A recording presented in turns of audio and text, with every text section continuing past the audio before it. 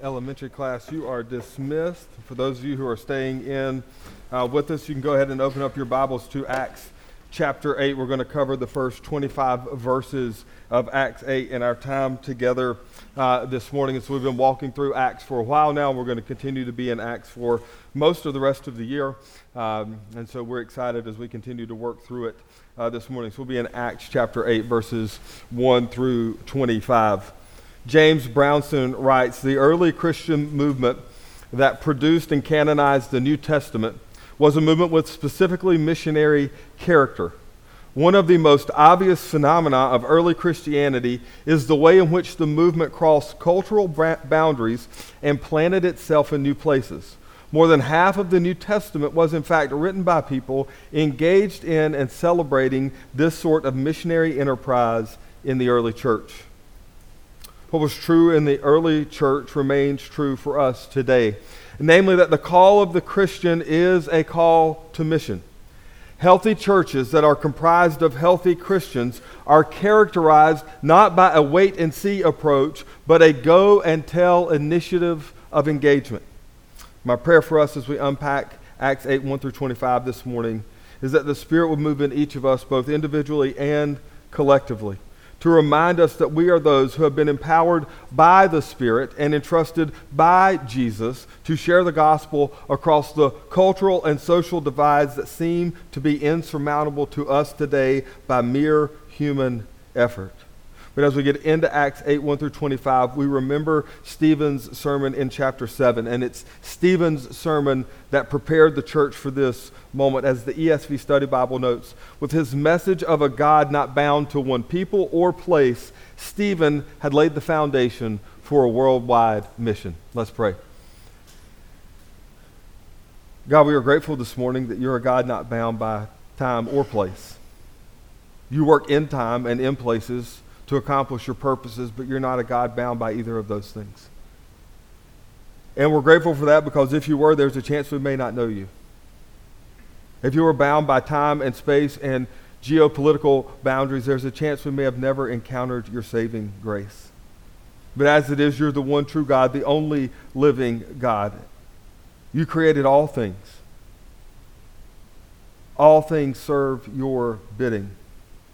And you're accomplishing your purposes in the world today in the same way you've been accomplishing them from eternity past to now and into eternity future.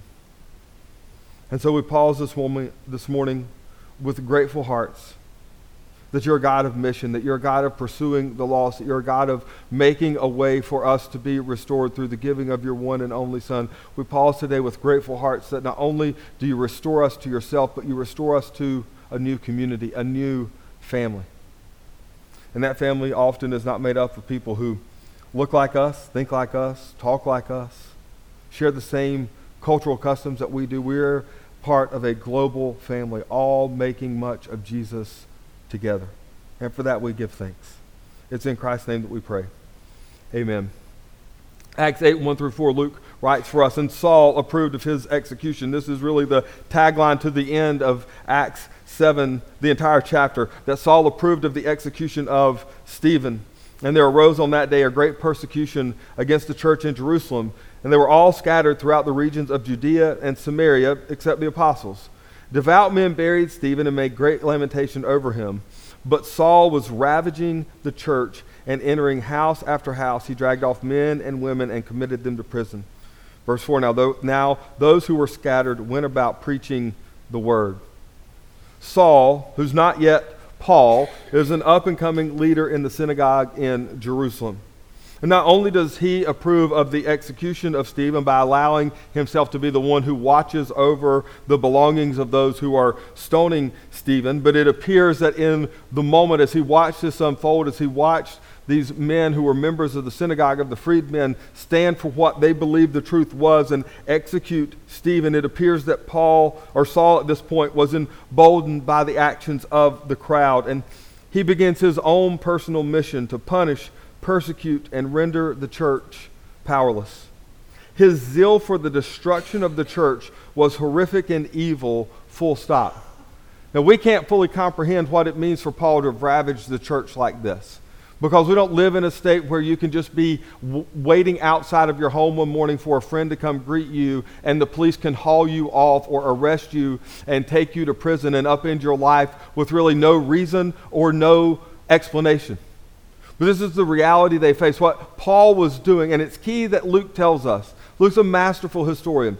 There's a reason he says that it's men and women. Historically, if you wanted to render someone weak, you take the men. You leave the women to fend for the family, to fend for the children, to figure out their way in a world dominated by men. That would weaken someone. But if you want to make a movement or someone completely inept, take their men and their women. This is what it means for Paul to have done that. Hauling away both men and women to prison, Paul knew, left nobody at home to care for the children, the elderly, the family business, the livestock, the crops. Everything that would have fallen under the purview of the woman or the women in the house in that moment now falls to either the elderly or the young. And I don't know if you've been around people who are advanced in age, into their 80s or 90s. You don't necessarily want them having to go out and hand mow the barley or the wheat.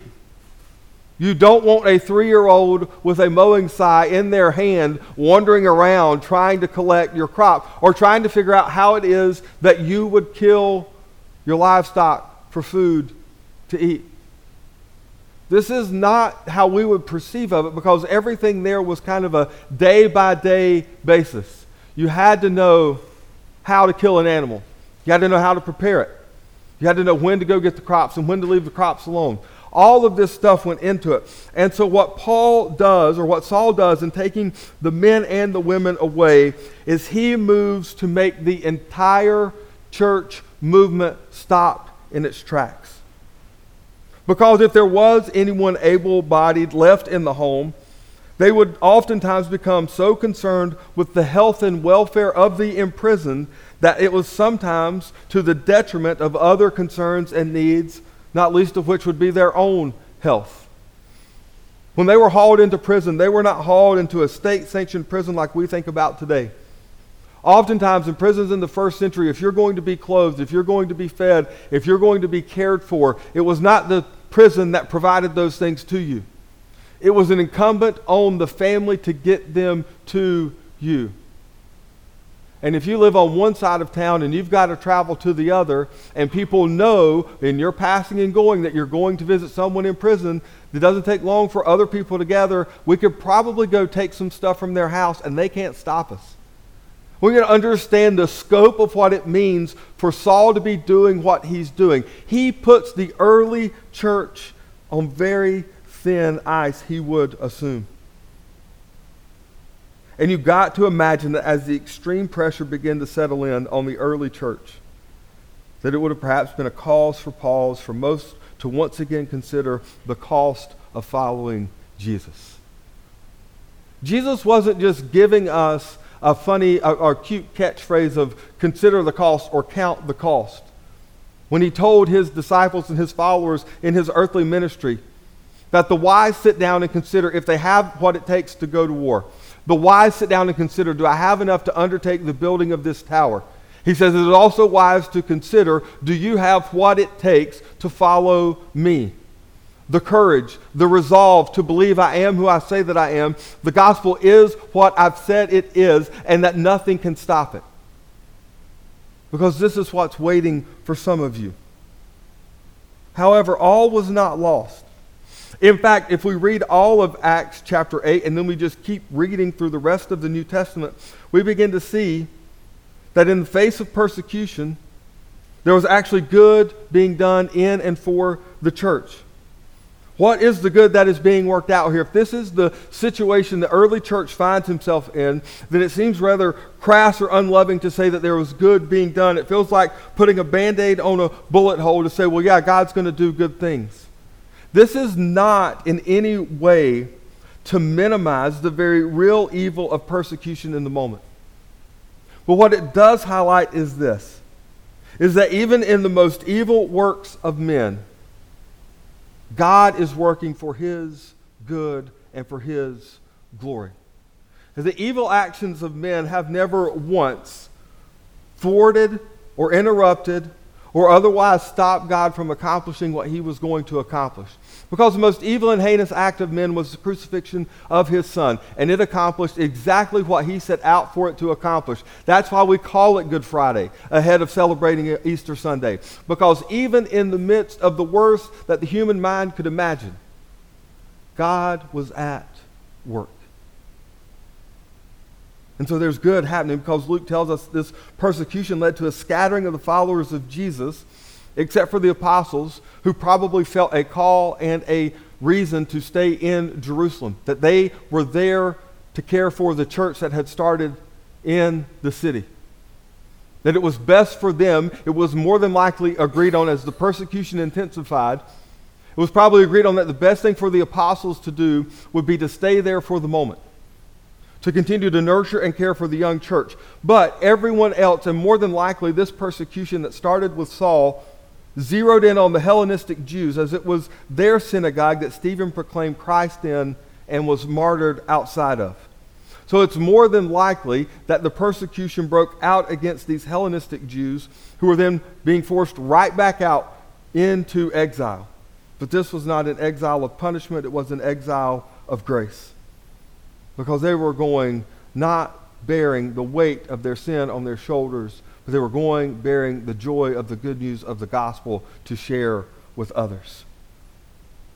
Regardless of however we arrive there, what is clear is this: everyone once jam-packed in Jerusalem is now in Judea and Samaria. Thus we see the words of Christ from Acts 1:8 being fulfilled. But you will receive power when the Holy Spirit has come upon you, and you will be my witnesses in Jerusalem and in all Judea and Samaria and to the end of the earth.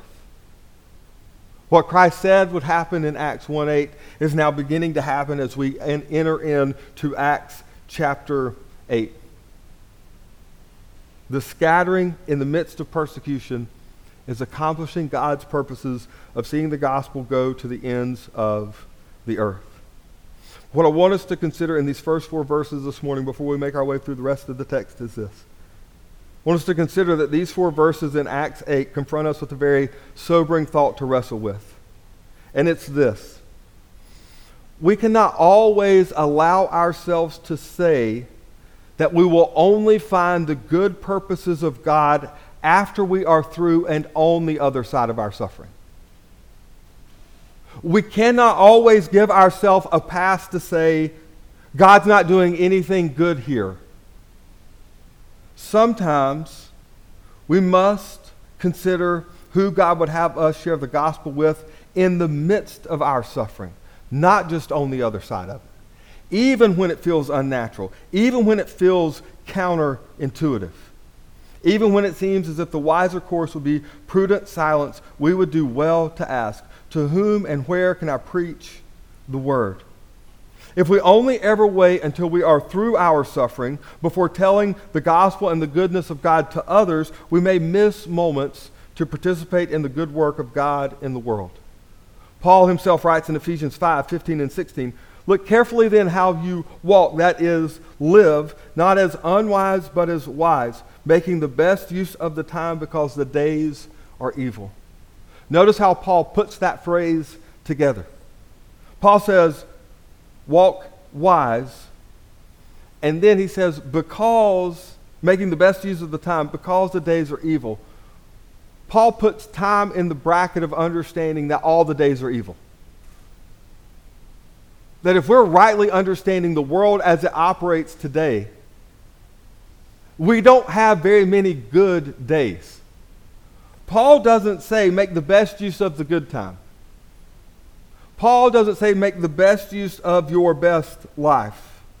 Paul doesn't say make the best use of the time as you see fit. Paul ties everything together so that as we're walking wisely, we will make the best use of the time because we know and understand that all the days are evil. And so there's never going to be the perfect opportunity. There's never going to be the just right moment. What there will often be are moments where courage and humility and compassion and mercy meet in us and drive out of us a proclamation of the gospel to those around us, oftentimes even in the midst of our suffering. This is how we make the best use of the time, all of the time. To borrow from Charles Dickens, it could be the best of times, it could be the worst of times. The call remains for us to share the gospel. And oftentimes that means sharing it right in the very midst of our suffering. And sometimes that means that we share it with ourselves first before we share it with other people. To remind ourselves in the midst of the suffering, God is still good. God still loves me. God is still for me. Jesus hasn't abandoned me. I'm empowered by the Spirit. I'm equipped to walk wisely, making the best use of the time. We remind ourselves of all these things. But oftentimes our suffering, while it may help remind us of these truths, is not meant to serve as a personal powwow of spiritual platitudes. It's meant to bring us to a point that we would so remember in the midst of the suffering that it would drive it out of us to those around us walking through our suffering with us. Think about how many times, even as we're walking through suffering, that the Lord in His grace puts unbelievers around us to help meet our needs. Now think for a minute about how many times you've walked through suffering with unbelievers around you and you've not thought in the moment of their need of salvation. It should work together. It should be a joint venture where we are served and loved sometimes by those who don't yet know Jesus, but we also then work to meet their spiritual need of salvation. Then we read the following, starting in verse 5. I'll read 5 through 8, and then we'll stop there, and then we'll pick it up near the end. But Acts chapter 8, verse 5. Philip went down to the city of Samaria and proclaimed to them the Christ. And the crowds with one accord paid attention to what was being said by Philip. And when they heard him and saw the signs that he did, for unclean spirits, crying out with a loud voice, came out of many who had them, and many who were paralyzed or lame were healed. So there was much joy in that city. Philip, not the apostle, but one of the 7 Hellenistic Jews picked to serve at the table, finds himself among those scattered with the onset of persecution. His flight leads him to Samaria, which is roughly 70 miles from Jerusalem. So Philip's looking at anywhere from a 3 to 5 day trip. As persecution intensifies, he grabs what he can carry, and he's looking at a 3 to 5 day trip. And in whatever way or whatever brought him there, Philip finds himself in Samaria. That walk through hilly, uneven terrain would have been exhausting for Philip, but would have provided plenty of time also to wrestle with what was happening and how he would respond. And this informs us as we think about who we would share the gospel with. Philip had 3 to 5 days to wrestle with everything that was going on, to decide in this moment what he would do as a follower of Jesus with everything that he could understand that was before him. When we think about who we're going to share the gospel with, the first thing we need to do is we need to take a few moments to understand clearly what we're facing. To wrestle with what's going to be my response with what comes next. What is it that is going to settle my heart and my soul so that in whatever I come into contact with next, whoever I encounter next, I'll be ready to respond in a way that would honor God and love and serve them. Philip's response is to be available and obedient.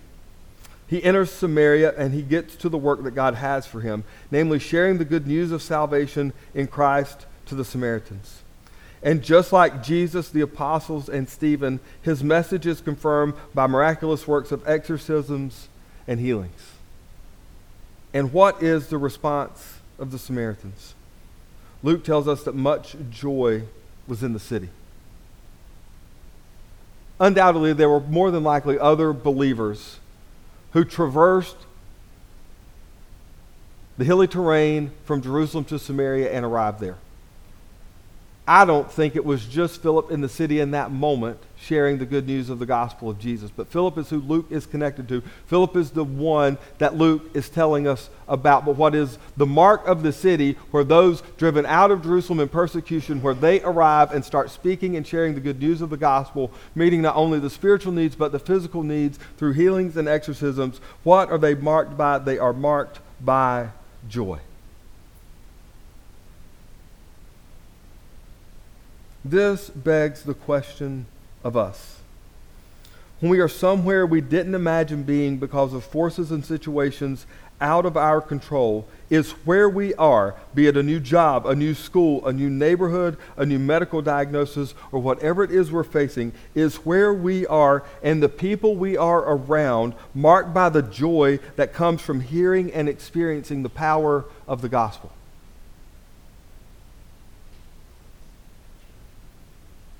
The people and the places we find ourselves when we're where we didn't anticipate we would ever end up, when we find ourselves in those places, which is the case for Philip, a Hellenistic Jew who had made his way back to Jerusalem to plant his feet again on the native soil of his people, to live and die there. Now Philip is back out on the move again, dispersed once again. Never, I don't think, did he imagine when he arrived back in Jerusalem, did he think he would find himself back out of there again. And yet here he is. And how many of us have those moments in life like Philip? We have arrived where we are sure this is where we will be, this is what we will do, this is what will define us and give us purpose and meaning and clarity and passion in life. And then we're not there very long before the Lord moves us again. What is it that marks where we end up? Is it the joy of salvation found in Jesus alone? I love what verse 4 says. Now those who were scattered went about preaching the word. Not complaining that they were scattered, although I'm sure that there were moments in the quietness of their tents or walking along the road that they had honest conversations, like the Psalms instruct us to, with God about what was going on. But when it came time, confronted with those who didn't know Jesus, confronted with people who needed to know that there was a way to have their sins forgiven, and it was through Jesus the Christ. When confronted with those opportunities, Luke tells us they preached the word. They didn't say, woe is me. They didn't say, I didn't ask to be here so somebody else can share with these people. They simply shared the word. And that is the challenge for us this morning. To consider right now where you are. I don't know what your life looked like that you had mapped out 5 years ago, or 5 months ago, or 5 weeks ago. But where you are right now is where you are. And you're not there by accident. You're not with the roommates you have by accident. You're not going to HOA meetings with people by accident. You don't have coworkers by accident. You don't have classmates by accident. Nothing in your life is left to chance. God is putting you in positions where you get to respond, if you would like, by opening your mouth and sharing the good news of the gospel of Jesus. For only when sins are forgiven, only when new life in Christ is realized, only when the needs of people are being met by those who love and care about Jesus and his church and his best, that's when true joy resides on a people and in a city. You're where you are now not by accident, but by the purposes and plans of God. So that you too, myself included, would go about preaching the word. We have this interaction starting in verse 9. Luke writes, but there was a man named Simon who had previously practiced magic in the city and amazed the people of Samaria, saying that he himself was somebody great. They all paid attention to him, from the least to the greatest, saying, this man is the power of God that is called great. And they paid attention to him because for a long time he had amazed them with his magic. But when they believed Philip as he preached good news about the kingdom of God and the name of Jesus Christ, they were baptized, both men and women. Even Simon himself believed, and after being baptized, he continued with Philip. And seeing signs and great miracles performed, he was amazed. Now when the apostles at Jerusalem heard that Samaria had received the word of God, they sent to them Peter and John, who came down and prayed for them that they might receive the Holy Spirit. Simon the magician is one of the most unique and interesting people we meet, not only in Acts, but in all of the scriptures. He's here for a brief moment, but the lessons his life has for us are vast and important to consider. From the outset, there appears to be a genuine interest in the gospel and in the person of Jesus on the part of Simon. This was a man who had enjoyed many years of profitability at the hands of those in Samaria. But as he's there, as he's hearing Philip and others share the good news of the gospel, as he's watching what's happening, he sees that a growing crowd of people that were daily experiencing the outworkings of the Holy Spirit in their life were leaving his charades and going to experience true power and true life that Philip had to offer. Not only that, but Simon more than likely found it that his cheap magic tricks, akin to something you would pick up at a magic shop at Broadway at the beach, no longer held the sway and the power they once did. It's one thing if you can pull a quarter from behind a kid's ear. It's another thing if you're David Copperfield and you can make the Statue of Liberty disappear. This is what we're talking about in the scope of things. Therefore, it's not unreasonable to surmise that Simon's motives were more than likely mixed. Simon's motives were mixed in the same way that everyone's motives when they consider Jesus are mixed. You've never met anyone who you've shared the gospel with who's coming to Jesus without mixed motives. Because we all have an idea of who we want Jesus to be for us, and we're confronted with the truth of who Jesus is, and it creates in us a mixture of motives on what it means to follow him. Simon is not unlike anyone, ourselves included, who has ever considered what it means to follow Jesus. And so he considers, perhaps I have an interest in this message because I really am curious as to who Jesus is. And I do have a desire for eternal life. Perhaps that was part of Simon's thought process in the moment.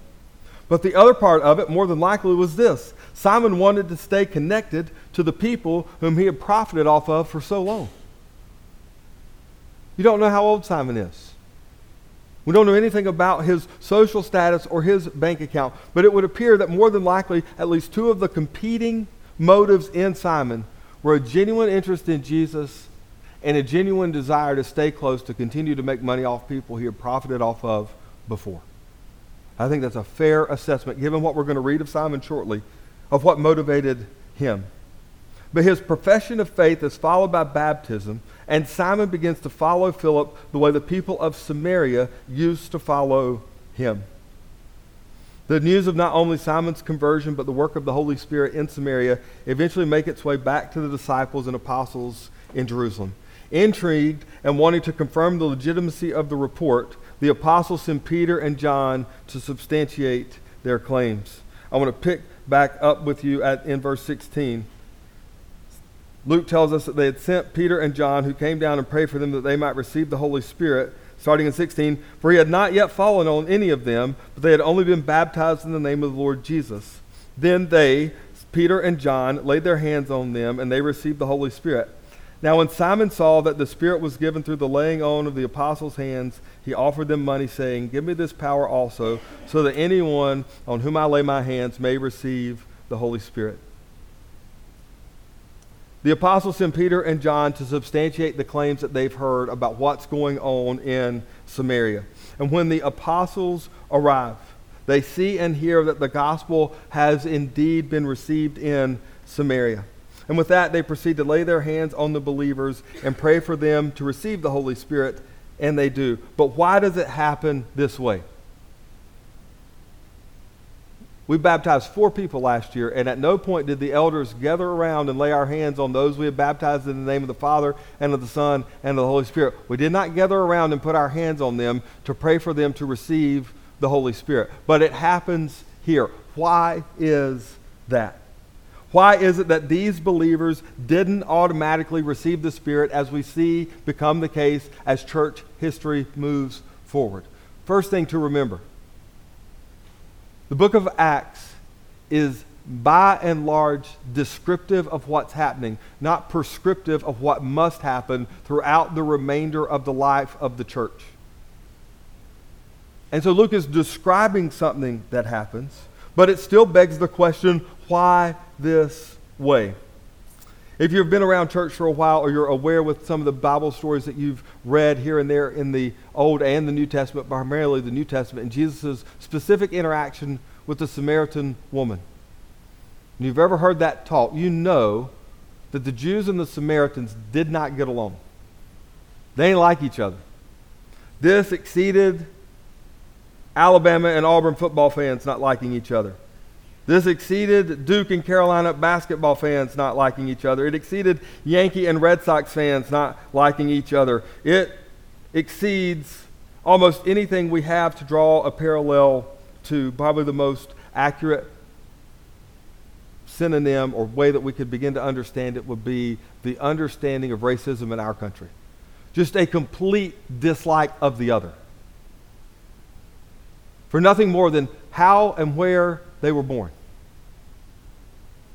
That they were born mixed is how the Jews would view the Samaritans, as a mixed breed. And the Samaritans viewed the Jews as unloving and unkind, who had the word of God but did not match the grace of God. And so you even remember Jesus has this conversation with the Samaritan woman, and he begins to ask her views on the Christ. And she says, well, there's going to come a time when God comes to our mountain and we go to that mountain, and there's where we'll worship.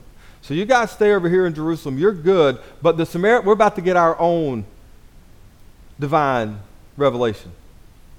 And Jesus says there's coming a moment where you won't even go to that mountain, and they won't go to that mountain. But those who worship God will worship in spirit and in truth. And so now we're at the point where that is happening. What we need to have here is the people of God worshiping together in spirit and in truth. So it appears that the reason why there is a delay in the giving of the Spirit until Peter and John arrive to confirm everything is to preserve the unity of the church, especially given that background of the history between the Samaritans and the Jews. The ESV Study Bible notes, the apostles in Jerusalem retained their authority over the entire church. The Lord sovereignly waited to give any manifestation of the full power of the Holy Spirit until some of the apostles themselves could be present. And therefore there would be no question at all that the Samaritans had received the new covenant empowering of the Holy Spirit in the same way that the Jewish Christians had. This would show that the Samaritans should be counted full members of the one true church, the New Jerusalem. It would also guarantee that the Samaritans, who for many generations have been equally hostile toward the Jews, would not establish a separate Christian church or be excluded from the church by Jewish believers. The Spirit was given only at the hands of the apostles to show convincingly to Samaritan and other later non-Jewish leaders of the church that both Jews and non-Jews who believed in Jesus now had full membership status among God's people. This is why there is the delay. This is why, even though being baptized in Jesus' name, they had not received the Spirit yet. Because God was working to preserve the unity of the church. Let me just offer this to you to consider this morning. God still cares deeply about the unity of His church. It's His bride with no S. There are not multiple brides in heaven for Jesus. There is one bride, one church, one faith, one baptism, one Lord, as the New Testament would tell us. Jesus still cares deeply about the unity of His church. I want to make two quick statements before we move on.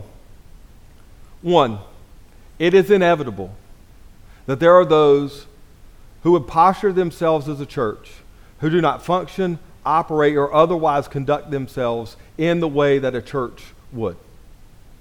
They may claim church in their name. They may claim that they follow Jesus. There even may be a gospel presentation in their sermons or on their website. But there are those, especially in the U.S., where the barrier for starting a church is so low. There are those who start a church who have no desire to really be a church. And those are worthy of our questions, of our skepticism, and of our working to preserve the unity and the purity of the flock. On the other hand, there are people who do church a little bit differently than us who are still in the family of God.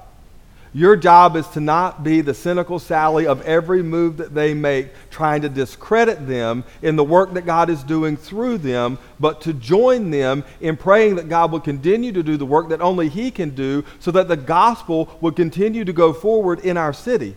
This ain't about what we do best. It's about what God's doing through His people. And the last thing God is pleased with are believers who make it their point of living in life to find fault with other churches. That's not to say other churches don't have issues. That's not to say other churches don't have sins that need to be confronted. Guess what? We got them. We're in it with them. So the goal for us is not to stand back and go, I can't believe God would work through them. He must not know what I know. Newsflash, he knows more than you know. Always has, always will. Even about them and the things that they think they're keeping hidden and the things that we think we're keeping hidden. What we have to be passionate about is the unity of the church, because God still cares about it. We can maim it and we can fillet it through denominations and splinterings and all those things. I don't think God is pleased with any of that. What God is pleased with is the church unified around the gospel message to take that message to the ends of the earth. And so where people vary from the core convictions that make you a believer, they need to be, and we need to be confronted in that. But where it is secondary and third level issues that we want to bicker and argue and fight over all the time with our fellow brothers and sisters, let it go. That's not what God has called you to, and you're wasting your time condemning your brothers and sisters rather than confessing Jesus to those that don't know him. This is what we've got to push towards. So having seen this take place, Simon the magician wants in on the action. He asked what amount of money he could pay so that through his hands others would receive the Spirit. And Peter said to him, starting verse 20, "May your silver perish with you, because you thought you could obtain the gift of God with money. You have neither part nor lot in this matter, for your heart is not right before God. Repent therefore of this wickedness of yours, and pray to the Lord that, if possible, the intent of your heart may be forgiven you. For I see that you are in the gall of bitterness and in the bond of iniquity." And Simon answered him, "Pray for me to the Lord, that nothing of what you have said may come upon me." Now when they had testified and spoken the word of the Lord, they returned to Jerusalem, preaching the gospel to many villages of the Samaritans. Simon wants in on the action. He's a man who's still primarily driven by profit and power over selfless service to others. And so he offers the apostles money for the right to give the Spirit to those he prays for. This highlights that his desire is not the kingdom of God, but his own small kingdom that he can control with a power greater than any he has known before. Peter, as one would expect, given his track record for rebuking the Son of God, offers a summary statement of the nature of Simon's soul and the dangerous territory he walks. For whatever pomp and circumstance and fanfare may have accompanied his profession of faith in this city, the wonder that Simon the magician would be a believer and be baptized, the response of Peter puts all of that into its proper place, because Peter leaves little doubt that Simon's faith isn't genuine. It's not about the pomp and the circumstance, the fanfare, or the celebration of those who give their life to Jesus. And yes, we celebrate because it's good news that people have gone from death to life. But what we have to be clear about is that proximity to the family of God does not make you a family member. Simon was close. Simon went through the actions of being identified with the family.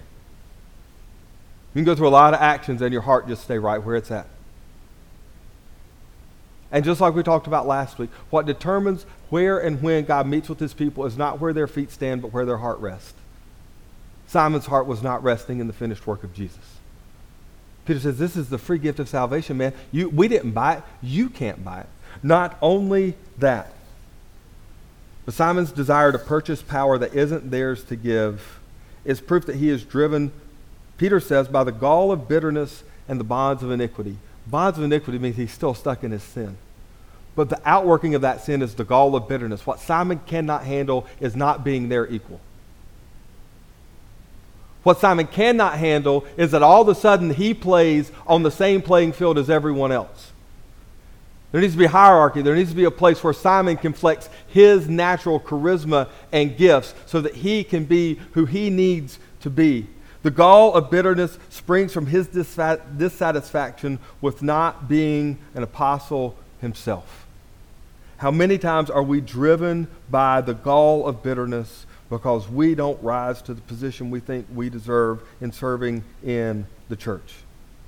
And so he asked for the prayers of the apostles, and that's where the story ends. It ends open-ended. He just asked for prayer. The NIV Study Bible recounts the following concerning the life of Simon the magician after this point. It is widely believed in church history, they write, that Simon the magician, the healer, the exorcist, the wonder worker, according to later church tradition, became an arch heretic and founder of the Simonians, a Gnostic sect. His travels eventually took him to Rome, where he opposed the church there. Every outward indication that he belonged to the family. And yet when confronted with how everything in the economy of God works, it was proven that his heart didn't really rest in Jesus. His body and his feet rested near the family of God, but his heart didn't rest in Jesus. And so this is what I want us to consider this morning. As we consider that we're empowered and equipped to take the gospel, consider this. The presence of Simon's inauthentic belief didn't minimize or nullify the work of God in the midst of the Samaritans. One person not being a genuine believer did not cause everyone else there to be questioned in the authenticity of their salvation. So it must be that we share our faith without allowing the fear of inauthentic belief to be a means of paralyzing us from sharing or causing us to doubt the effectiveness of the Spirit when people do come to faith. We often think we have to bat 1,000 in evangelism if we're going to be used. But if God alone is the one who saves, if the Spirit alone is the one who convicts, if new life only comes through Jesus and Jesus alone, and eternal life is the prerogative of God, then we're all batting zero. Because it's only God is batting 1,000 when it comes to salvation. He ain't missed yet. And he's not going to. But we don't know who those people are. We don't get to peek behind the curtain of their heart to see in that moment if it actually changes. This is why it's not only important that we share the gospel, but then we connect people to the community of faith so that we can watch and see and help guide that person and see where the gospel is going to confront the core convictions of who they are later down the road, so that then we could go, oh, your heart is resting in Jesus, or perhaps you never trusted him in the first place. Because you can read Peter's words to Simon and go, that's harsh. Peter offers Simon the most loving thing he can. Rebuke and correction that would perhaps still save his soul. But we can't let the worry that someone may prove to be inauthentic in their belief stop us from sharing the gospel. When you do a wedding, if you're a minister and you do a wedding, or if you're in here and you've been married, the goal of the minister is not to say, when you say I do, I can guarantee you that this thing lasts forever. As the minister who officiates and presides over the wedding, you do the best you can leading up to the wedding to help the bride and the groom understand what is coming for them in marriage, in the general way that everyone can understand what life together in marriage looks like. But you don't know the specifics of what they'll face. You don't know the reality that awaits them on the other side of I do. But I know, and I have done and performed weddings for people who are now divorced. Let me tell you what that doesn't cause me to do. It doesn't cause me to doubt the validity of everyone else I know who's married, that I married. And it doesn't cause me to doubt the beautiful institution of marriage as God ordained it.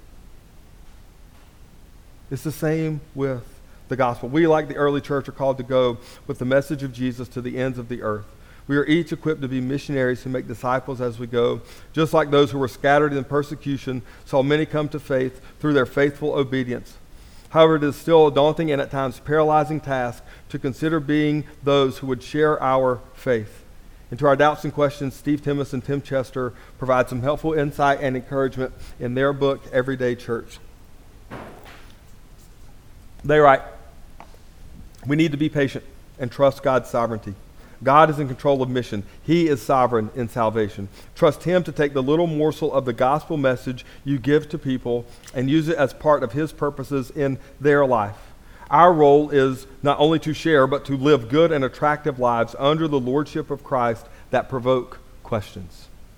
Then they go on to give the second part of the equation that marks healthy evangelism, and it follows the pattern we see in Acts. They, meaning those you shared the gospel with who've come to faith, ask, what is the next step? So after sharing the gospel with our words, it is exposure to the Christian community. Here, people will not only hear the gospel word, but see it being loved and lived. They will see the power of the gospel to unite disparate people and make them family. They will also see us failing and falling out, but then see grace in action. They will hear our message with a variety of voices and experiences. The different gifts God has given us work together to create a compelling testimony to the gospel. By exposure to the Christian community, we mean, of course, more than attending a weekly meeting. We mean being introduced to the network of relationships that make up the church. We mean sharing in the life of the community in the context of everyday life. Often people diminish our intellectual arguments, but they find it much harder to dismiss the compelling witness of the Christian community. This is what Acts 8 prepares us for, not only to share the good news of the gospel, but then to invite them in to Christian community alongside of us. We need Jesus as Savior. We need the empowerment of the Spirit. We need the counsel of the Scriptures.